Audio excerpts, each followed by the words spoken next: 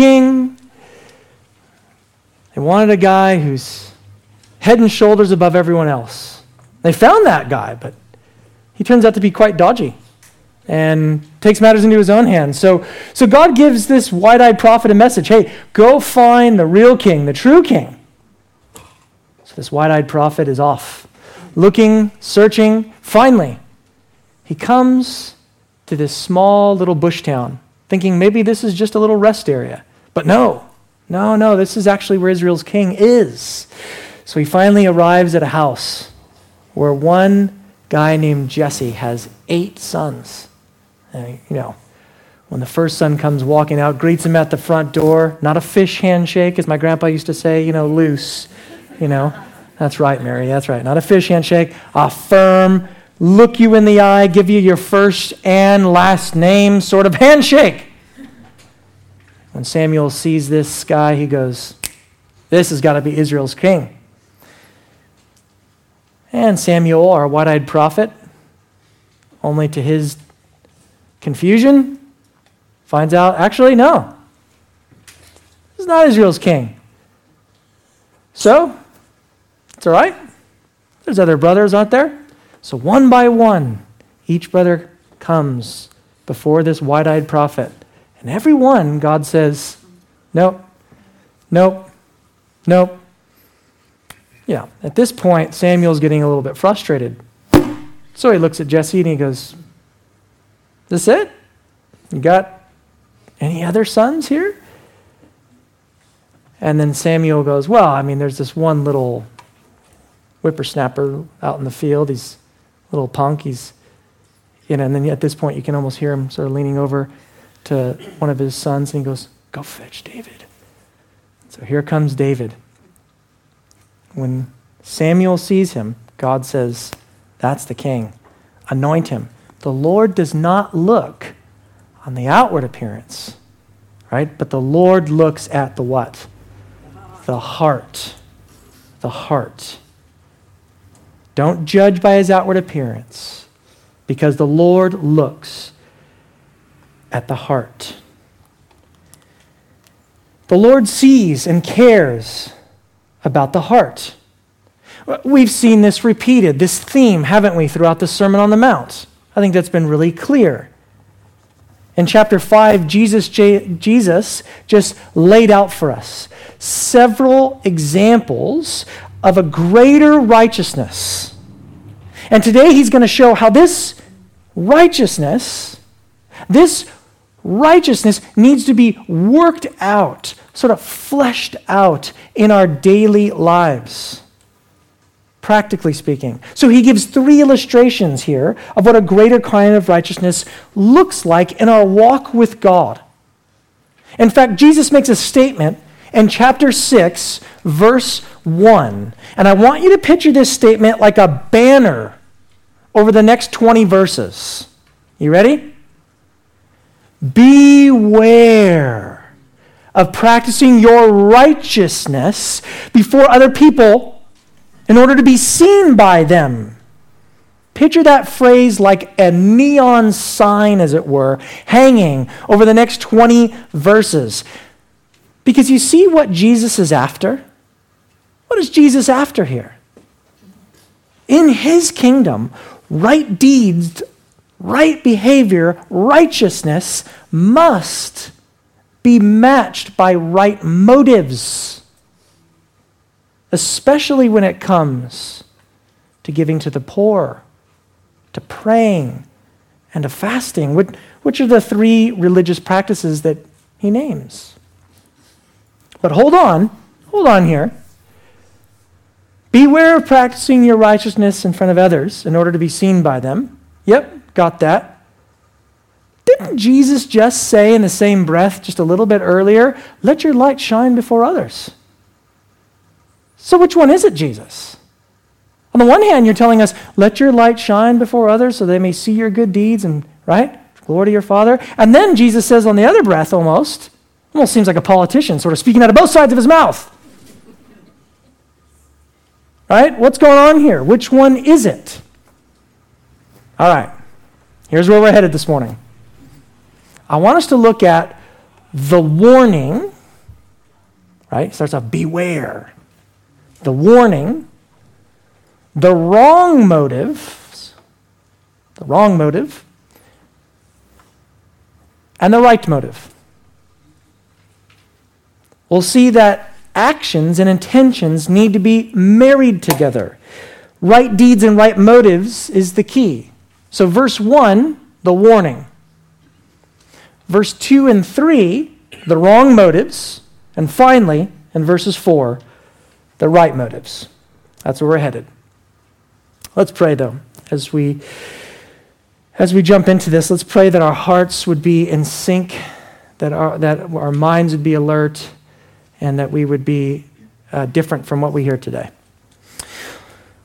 Father, as your word is open this morning, speak, O Lord.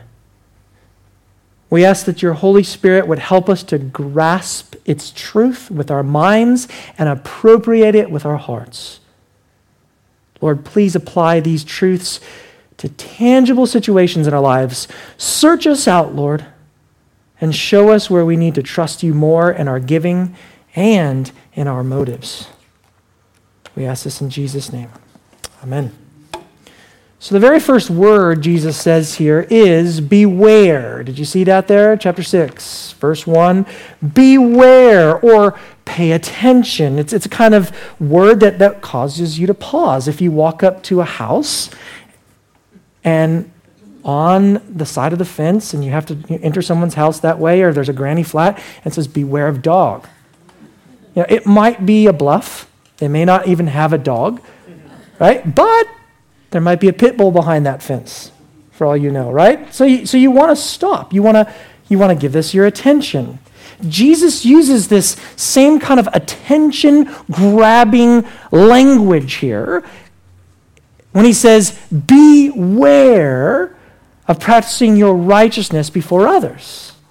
If Jesus, and notice what he says, why? What, right? Beware of practicing your righteousness before others. What's the, in order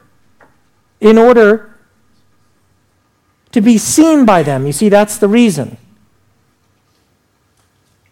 For then you will have no reward from your Father who is in heaven. If Jesus were a palm, if Jesus were a British bloke who spoke with a golden spoon in his mouth and he studied at Cambridge or Oxford, probably Oxford then Cambridge, just going to go with how order it should be. Save the best for last, just throwing that out there. I didn't study at either one of those universities. I wish I did. Not smart enough. Yeah, not rich enough, exactly. Either one. I have friends that studied at them, though. So he would probably say, Jesus might say something like this. Don't be a pious fraud.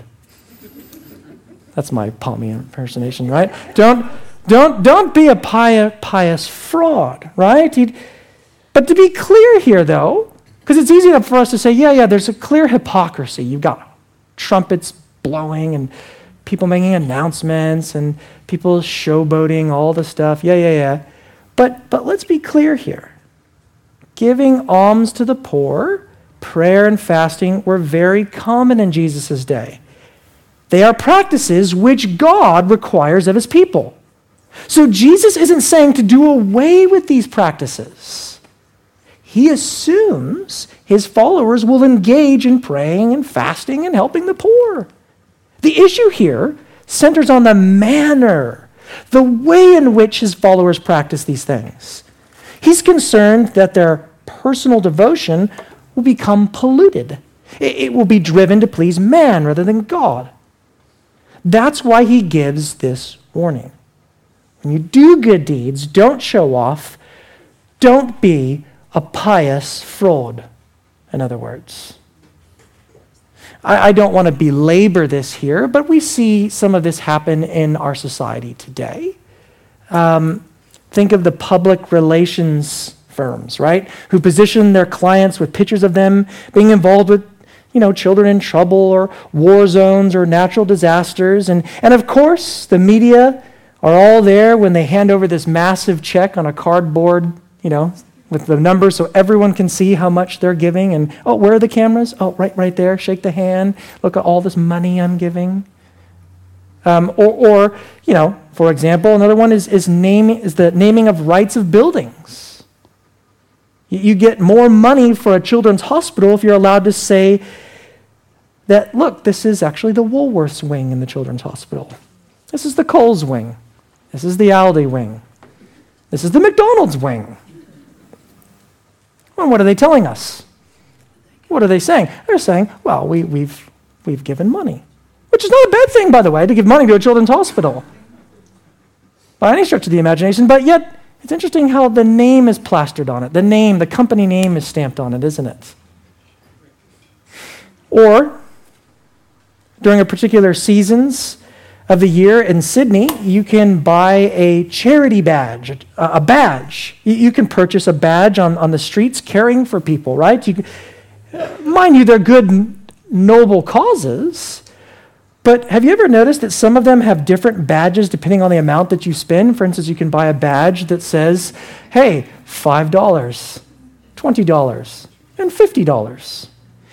And, that's your form of receipt. I get that. And yeah, it stops anyone else from trying to sell you one because you've got the badge on, so leave me alone. But it also lets everyone know how generous you are, at least this year. Why not give the money, take the badge, and throw it in the bin?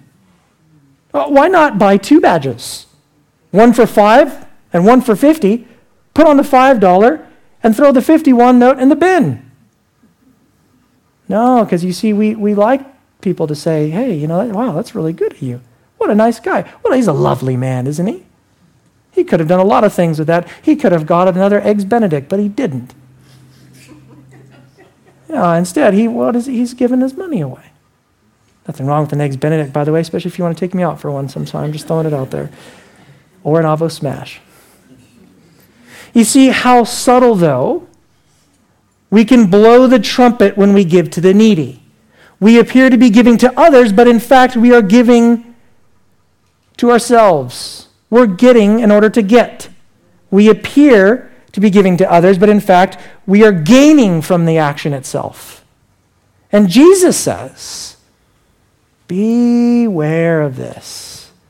Be careful. He cautions against this desire to be noticed by others, sort of crave the public recognition. So that's the warning. And now, the wrong motive in verse 2. The wrong motive. And it comes in 2 parts, really. Because verse 2, there's this idea that we're going to see there's the trumpet blowing. It's kind of comical, actually. There's trumpet blowing and all this stuff happening. And that's to get sort of the wrong motive because that we're wanting the applause of others, right? But the wrong motive also can be not only for others' sake, but for our own sake. So there's sort of 2 parts to this. The other sake is what we're going to see in this next verse. But the following verse talks about not letting your left hand know what your right hand is doing. So for our own sake. Okay. So he says, beware of practicing, if you're following along here in your Bible, beware of practicing your righteousness before other people in order to be seen by them, for then you will have no reward from your Father who is in heaven. Thus, when you give to the needy, sound no trumpet before you as the hypocrites do in the synagogues and in the streets, that they may be praised by others. Truly I say to you, they have received their reward. Okay, so giving to the poor was common in Jewish social life. It's a good thing. In fact, Deuteronomy 15 says this, for there will never cease to be poor in the land. Therefore I command you, you shall open wide your hand to your brother, to the needy and to the poor in your land. There was a well-organized system to alleviate the poor. They didn't have the dole back then. You guys don't call it the dole anymore, do you? Still call it? They didn't have various governmental programs. And so, It was based upon people's contributions. So if you happen to give a large sum of money, if you happen to give a significant donation to charity, it would likely be announced in the synagogues. Whoa, well, I see Mrs. So-and-so gave this massive, donation. And you'd hear your name announced. And you begin to think, this feels kind of good, actually. I kind of like this. I help the people. Hey, look, I probably encouraged the tightwads in this synagogue anyways that should have been given money, and so I'm kind of the trailblazer. I'm the giving trailblazer. That's who I am. You know what? I should take it, be honest, I'm going to take it to the streets, baby. And so there you are, left, right, and center. And the people that are getting the help, of course, are super encouraged. And the whole thing just becomes one massive charade because you've become so engulfed in the praise of others. You see, Jesus isn't saying these people are hypocrites because they simply talked about giving. Rattled on about it, but never actually coughed up the cash. No, these people, in fact, did give money, perhaps loads of it. That's not the problem. The problem is they gave money, and they gave money not because they really cared, but because they wanted to be seen as those who cared. Not because they were generous, but they wanted to be known as being generous. And check out the label. Notice the label that Jesus gives them. In fact, we're going to read it in Greek. I know you're like, I don't read Greek. Just trust me. We're going to read this in Greek. Check this out here on the PowerPoint. So, my Greek teacher would absolutely kill me right now if he knew I did this. This is like the biggest no-no in my Bible college. They'd probably give a lecture about this. Don't ever do this. So, that means just as, hosper, that first part. Okay, this next part is just an article. That's hoi, right? That's the. But here's the reason I'm showing you all this. Not because you're like, oh, cool, he knows Greek. Who cares, right? Sound this word out with me. Ready? Hypocritai. What does that sound like to you? Hypocritical, that's right. Hypocrite. A hypocrite, right? This has the idea of an actor in a play, right? In Greco-Roman times, they didn't have cinemas. They didn't have, you didn't get to go to, is it Hoyt's? They didn't have cinemas and various places where you can go watch the movies, and so you would watch plays at the local theater, which you can still do that today, but that was what you would do. You'd go watch these plays, okay? You would see an actor or an actress, all right? Here we go. So, now, to say hypocrite was a way to describe someone who played a role, right? The Phantom of the Opera is there inside your mind. Okay? A couple of the ladies always say, if you never were a pastor, you should go across the street. You've missed your calling. So maybe. Okay? Which means I'm a fake. I'm a hypocrite. I get it. So, this was a way to describe, I can't keep this thing on. This was a way to describe someone who played a role, right? Who recited lines and pretended to be someone they weren't. It's a double face. It's a two-face. So why then does Jesus label these guys? He labels them as this double face, these play actors, right? Why would he do that? Because, can I ask, do you think, is Jesus doing that because they're like saying one thing and doing another? Not necessarily. These guys obeyed the law, the Old Testament law, to a T. They gave money to the needy, prayed, and fasted on a regular basis. Many of them fasted 2 times a week. How many times do you fast? Once a year, maybe. 2 times a week, these guys fasted. And offered long prayers in public. But when they did this, their hearts were wrong. Their true inner affections were split. Can I ask, friend, how is your giving? How is your praying? Have you considered that? How is your giving? Are you generous? Are you cheerful? Are you sacrificial? Are you giving because you really want God to be glorified, or is it for some other reason? Jesus tells us that if we are driven to look good, to be admired by others, we get our reward right then and there. We basically pay for the accolade. That's all we get. Or, oh, what a lovely man. Wow, isn't she great? We've made the payment, as it were. We've been handed the docket, and that is all. Paid in full, nothing more to come. And that's precisely the problem with the Pharisees. They loved men's praise more than God's. They had a theatrical religion.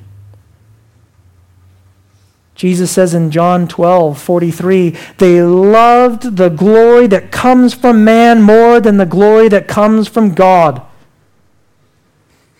You know, it's all too easy to fall into this, though, isn't it? It's all too easy. Be it our giving, be it our serving. Oh, well, you know, I'm a behind-the-scenes person. Just as long as you know that I'm the behind-the-scenes person. I mean, someone's got to clean up. Right? Someone's got to put these chairs away. Someone's got to serve the coffee. So that's me. I'm behind. I'm not up front. I'm not the loudmouth American guy like Rob that's dancing up there and singing. I'm just more, I'm the behind the scenes person. But just as long as you know that I'm the behind the scenes person. Hey, God knows, It's so easy to fall into that, isn't it? It's so easy to have our hearts split. And just for the record here, I want to think about this. Jesus isn't chucking out the idea of religious behavior that is noticeable, that can be seen, as if somehow the only secret anonymous stuff is what really counts, right? If you help out a homeless person, you better be wearing a ski mask, lest you be recognized and you lose your reward. I mean, how ridiculous. Remember, he's warning us against behavior that's done with a wrong motive. This is a heart check. It's about internal intentions, not just about external actions. So it'd be wrong to chuck this notion out that, we should have no public righteousness. Maybe some of you read it that way. Yeah, that's right. Well, that's why no one knows I'm a Christian, because it says don't, practice your righteousness. So I just act like the world and talk like the world and smell like the world. Really? Also, some might conclude, you ever meet people like this? If there's a problem, they just throw their hands in the air. Well, just forget it. I quit then. I quit. Why don't I quit? You meet people like that. If that's what it is, I quit. Well, maybe we just look at the idea of giving to the needy. I quit. Maybe that's the problem. Maybe we should just stop giving to the needy then. Well, clearly that would be irresponsible, unbiblical, and it would swing the pendulum way too far to one side. I mean, Jesus assumes his followers will give to the poor, right? And pray and fast. He says, and when you give. You see that in the Bible in front of you, sitting on your lap or on your phone? When you give, when you pray, when you fast, not if. When you do these things. The issue is of it's not whether or not the disciples should be giving to the poor. That's not really on the table for discussion here. The assumption is that all religious people, hypocritical or not, are performing this act. The bottom line difference is where their hearts are. So is it for the sake of others? Or could it even be for their own sake? Look at verse 3 now. But when you give to the needy, do not let your left hand know what your right hand is doing. See, the Lord is concerned that his followers not only do what is right, but that they do it for the right reason. Jesus says, I know you're going to give. In fact, I'd expect you to give. So when you do it, look, don't let your left hand know what your right hand is doing. What is this about? You would be amazed how many people there are so many bizarre interpretations from this verse, put it that way. It could be a sermon alone. The image here is someone going past the offering plate as they enter the synagogue, right? And the right hand, if they're right-handed, discreetly drops the offering in the plate, while the left hand isn't able to see what's happening. It's exaggerated speech. You can't, it's not like when the offering plate comes by here, it's just how weird. You're one body. You know what your own hands are doing. We can't read this literalistically. It's like I said, it'd be like if we're going to help someone like a street beggar, you better have a ski mask on. It's like, I see, it's Rob Wright. I'm going to announce this at church and you're going to lose your reward now. It's like, oh man, shucks. I should have had a mask on like Mission Impossible so I look like Ross and, or whatever. That's crazy talk, right? So that's an impossible illustration here. So what does it mean then? Well, he's driving home the point that when you give, you are not to make record of what you're doing, right? Don't give to make yourself feel good. How often do we find ourselves looking for a pat on the back, right? We sort of keep a mental diary which says, hey, good deed done today, and guess what? No one saw it. Double reward, boom. Didn't let my left hand know what my right hand is doing. And why are we giving? We're giving for ourselves. Our left hand knows what our right hand is doing. It can happen if you see a street beggar. If you see a street beggar, often when we give to them, it's usually to get the person away from us, or it's because we feel guilty. And giving money might help that person. I remember a pastor I worked with in Hawaii, a street beggar came to the church, knocked on the door. Hey, can you give me some cash? And the pastor said, I was really encouraged by this. He was this really sharp guy, short, glasses, and he goes, come in, sit down. And he talked just like that, and he goes, anyway, it doesn't matter how he talked, but he goes, if you need help, I would be happy to buy you lunch right now, and we need to call some of your family members. Who do you know? And the guy's like, what? And he's like, well, you've gotten in this really horrible circumstance. Certainly, there's ways I can help you get on your feet. I can start calling people to find you a job. I can da-da-da-da-da-da. And he said, oh, man, I just want cash for booze, And that's all he wanted. But I thought, well, here's this guy, Pastor Jerry was his name. Here's a guy that's actually saying, no, I'm actually willing to go, not just to say, okay, fine, well, here you go. But say, I'm actually going to help you get from A to Z on this. Like, there's got to be someone in your life. Maybe you've burnt bridges on all these other areas, but what about this? And how can I help you? Let's find you a job. Let's find you a house. Well, he didn't want those things. Right, but the intention I could see as I watched this, I thought, well, in a way that's sort of like letting your left hand know what your right hand. He's actually willing to do this, and not for his own sake, to kind of say, okay, fine, here you go. God bless you. Sort of, you tie it off with a bow on that, and the Lord's really doubly happy for it. God bless. Oh, thanks. When we give, there should really, ultimately, friends, be an audience of one, God himself. I heard a story recently of a missionary woman who was at Bible college and was given the job of cleaning out the loos. Not a fun job. She was doing it one morning, and she got them clean, and then a whole horde of people came in, and she cleaned them again. And then another mass of people came in with muddy footprints, and she cleaned them again. And finally, another set of people came in, and she just went berserk. She lost it. And one of them said to her, what are you so worried about? She said, I have to clean them a third time. and no one will believe I cleaned them. To which the person took her aside and said, don't you trust that God knows? You see, she wasn't cleaning them repeatedly so they would be clean. She was cleaning them again so that people would know that she'd done the job. Don't you believe in a Father who sees what's done in secret? He's not blind. He's not uncaring. And that leads us to verse 4. We've seen the warning, we've seen the wrong motives, and now the right motive in verse 4.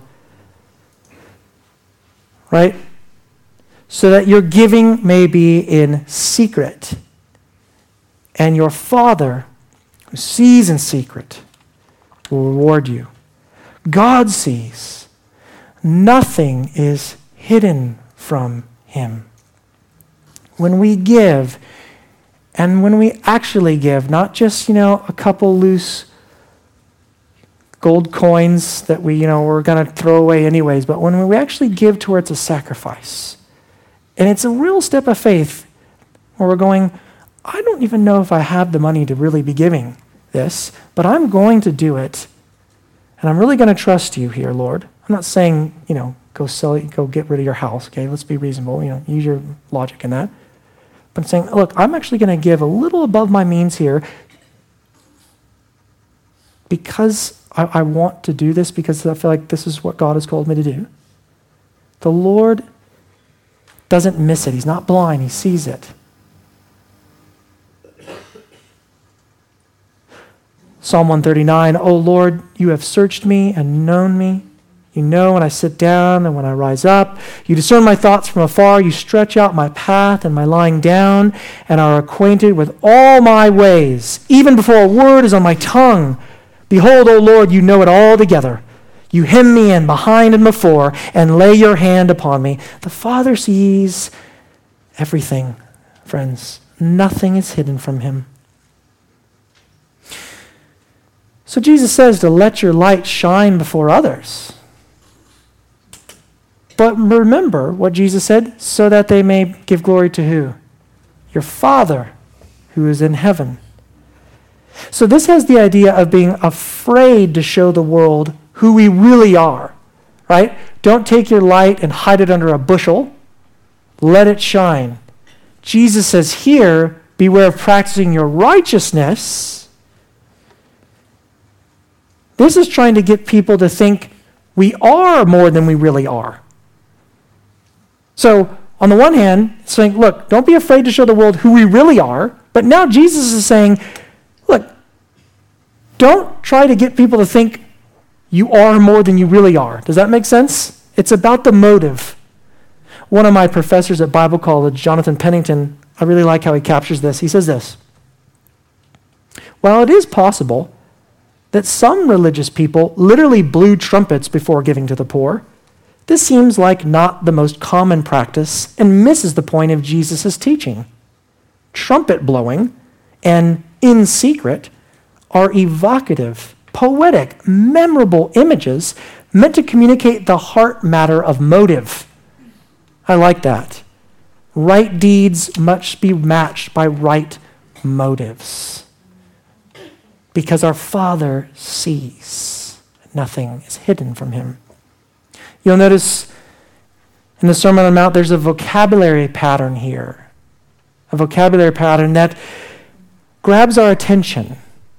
It says, our Father. You see that there? Your Father. Our Father. It's actually repeated 17 different times in the Sermon on the Mount, 10 of which, Reynard just read for us earlier, about giving to the poor, praying, fasting.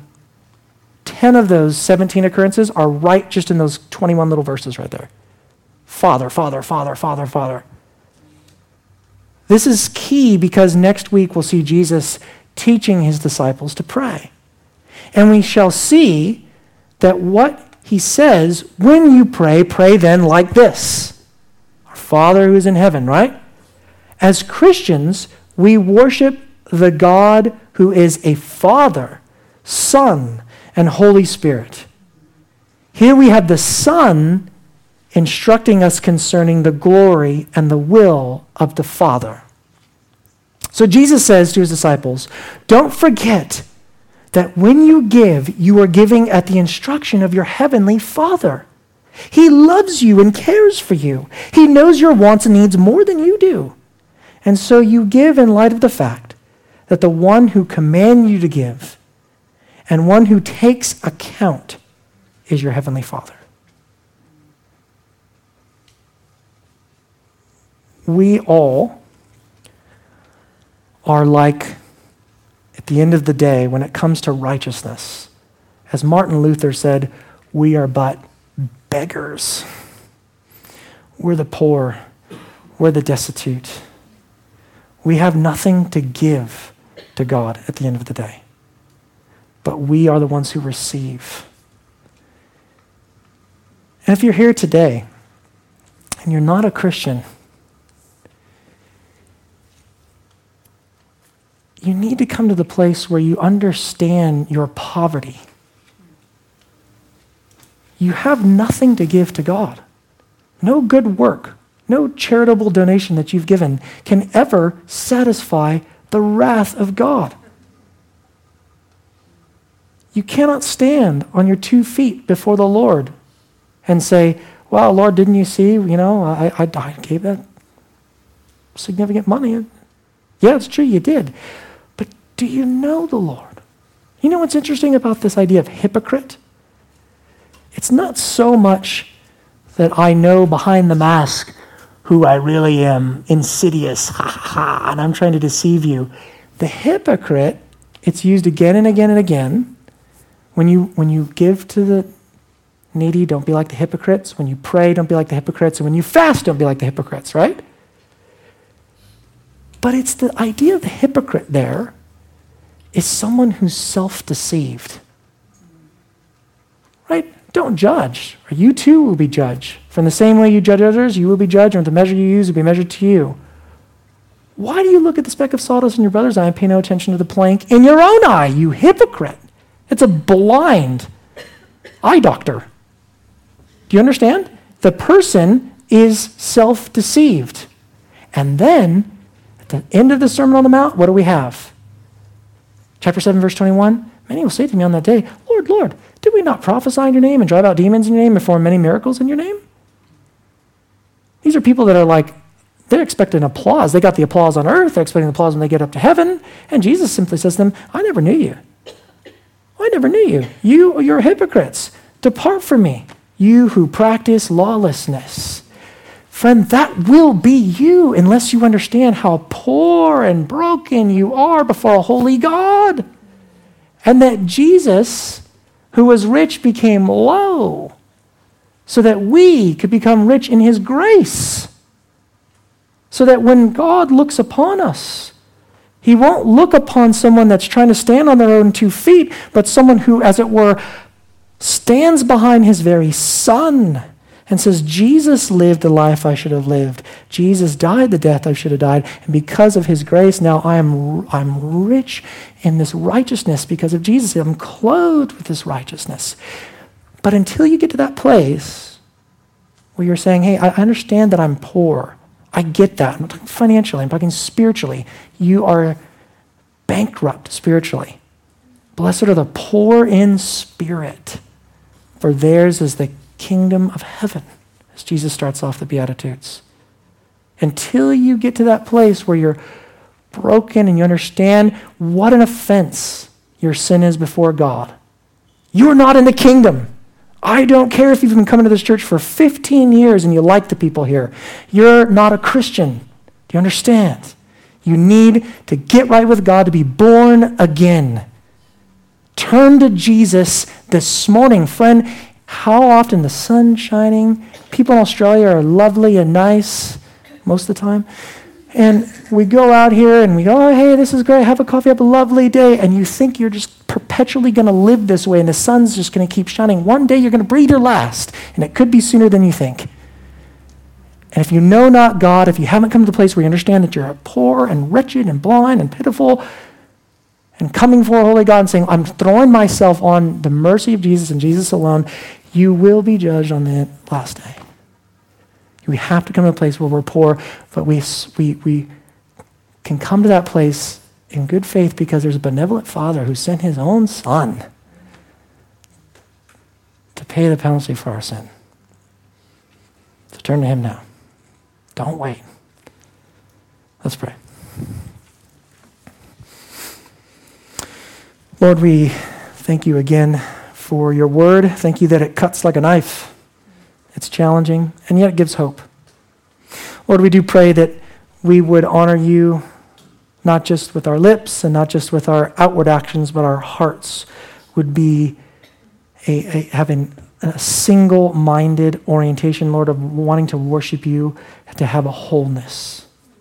We pray that we would do so in our giving and our praying and our fasting and in all the other areas, Lord, that we're to walk with you and in our devotion to you. Lord, we do pray if there's some that maybe just for a moment, even just a minute ago, they were thinking, I don't know if I've crossed that line yet. Not sure if I know God in a saving way yet. Lord, would you help them right now in their hearts to close with Jesus? Regenerate them, save them, Lord. Grant them repentance. We ask this in Jesus' name. Amen. For those of you that have